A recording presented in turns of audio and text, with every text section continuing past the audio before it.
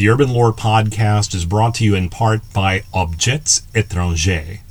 Objets Étrangers brings you rare, unusual, and interesting art, collectibles, and antiques. Objets Étrangers is constantly on the lookout for the rare and obscure. Want to add something a little bit different to your home or office? Look up Objets Étrangers on Facebook. There'll be a link in the show notes.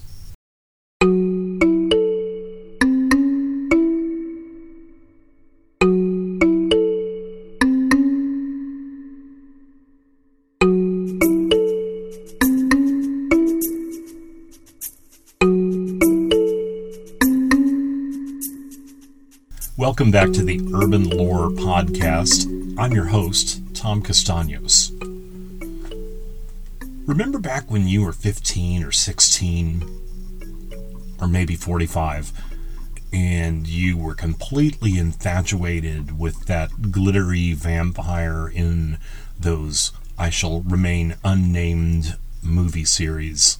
You know, you were Team Archibald or whatever his name was. Well, you know, that led to quite a flurry of interest in vampires and spin-off television shows and series on MTV. But, you know, vampires in Hollywood have been around for a very, very long time. You know, I think the most classic image of that vampire would be Bela Lugosi. Or maybe if you're younger than that or like newer movies, you might think of Christopher Lee. You know, if you're hardcore, then you go back to the silent films Nosferatu, which is still a remarkably creepy movie if you've never seen it, and you can stomach the idea of a silent film. But the idea of vampires goes back much, much farther. And, you know, kind of the superfan of superfans of vampires might have been the Holy Roman Emperor Charles VI.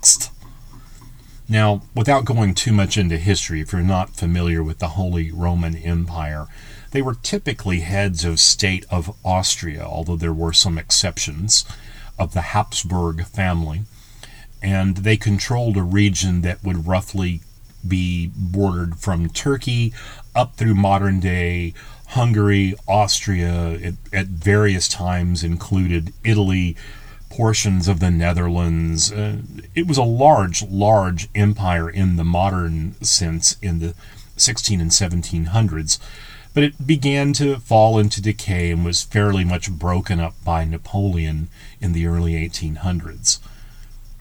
But Charles VI was absolutely enamored with the idea of vampires.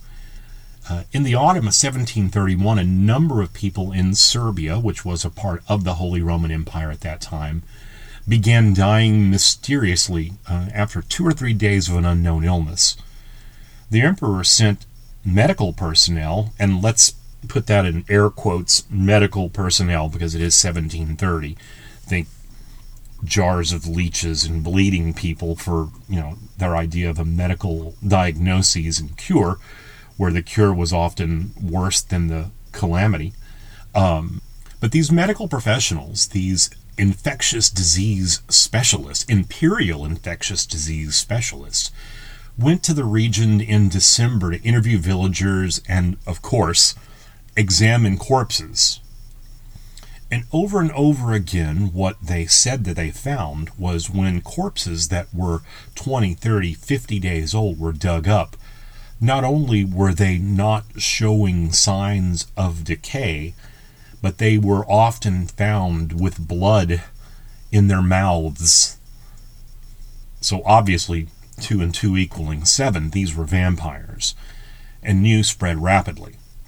And not just the way, you know, we say in this podcast over and over and over again, that with the modern internet world that, you know, these kind of stories, particularly urban legends, spread like wildfire.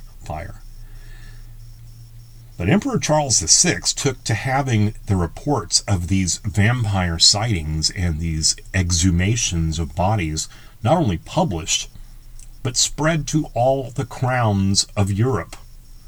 So the vampire frenzy of its time spread all across Europe, but nowhere was it more embedded than those mountainous regions of the southeastern Holy Roman Empire.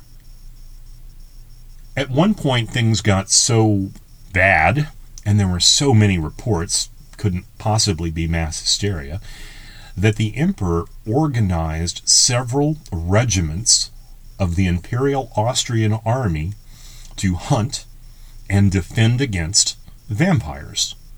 And the Austrian army annals of the early 1700s are filled with accounts of these soldiers traipsing around the mountains and finding recently reanimated individuals and putting them back down again, or when corpses were exhumed and found to have the blood in the mouth or the lack of decay, they were, of course, staked through the heart and reburied.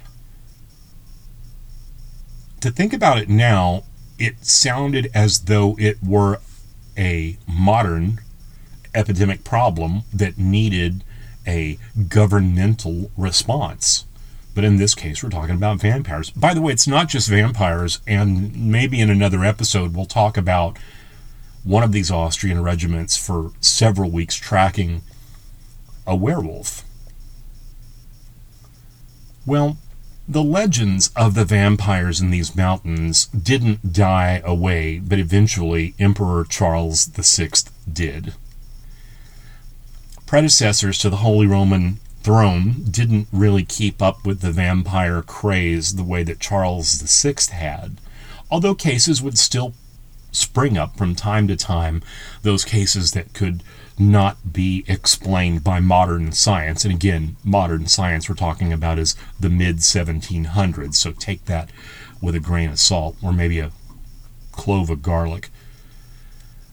But there was probably no time pre-media, pre-movie, where vampires were more on the lips and maybe the fangs of a people than it was during those early years of the 1700s in Austria and Hungary. And by the way, Serbia, Croatia, and, dare I say, Transylvania?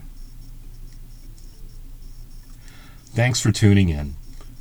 As always, if you enjoy our podcast, please give us 5 stars and leave us a review. Let people know how you found us, and if you have friends that just don't like to stay down, be sure and tell them about our podcast. They might like to tune in as well. For the Urban Lore Podcast, I'm Tom Castaños.